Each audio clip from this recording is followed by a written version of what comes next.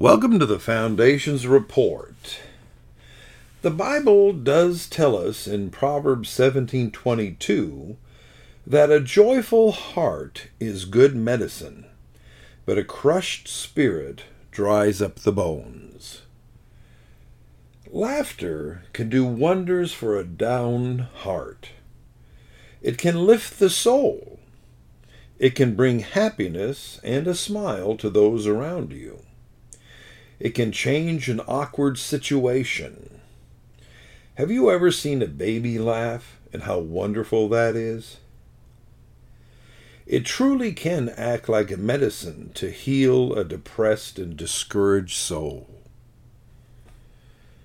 One of the genres that I have always enjoyed was comedy.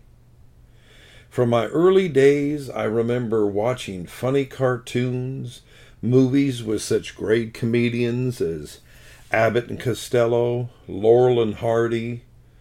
Yes, I go back a ways.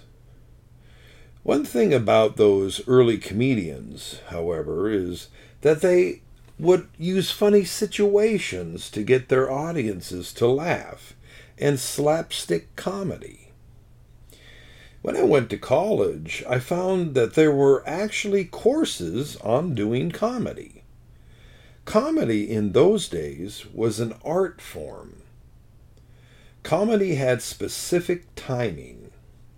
As you watched some of the masters of comedy, you could count the number of times the same thing would happen to them.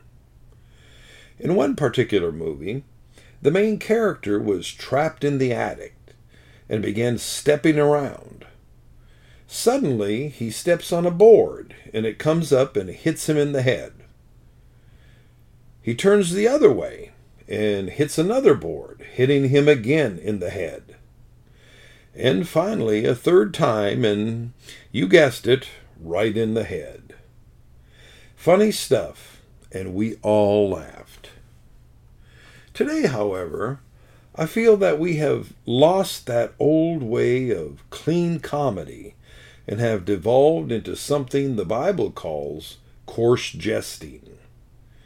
Ephesians 5:3 and 4 says, "But fornication and all uncleanness and covetousness, let it not even be named among you, as is fitting for saints.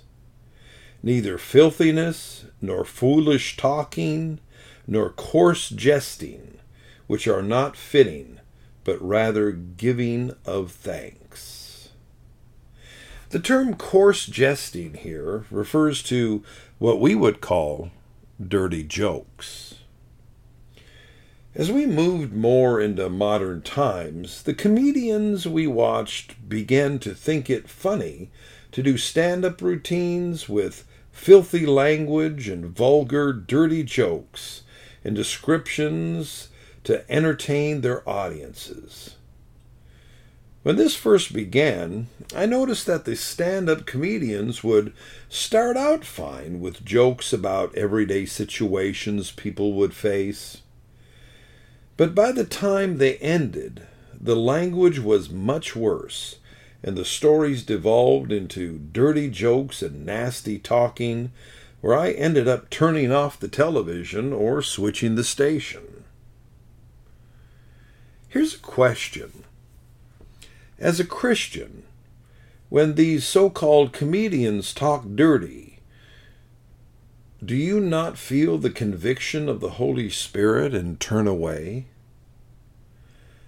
I wonder that sometimes. How can a Christian wade through a program with dirty jokes on it, nudity and explicit scenes, and not turn it off or fast forward it or take some action to protect their ears and eyes from what is being seen on the television, movie, or show? A call for conviction, maybe?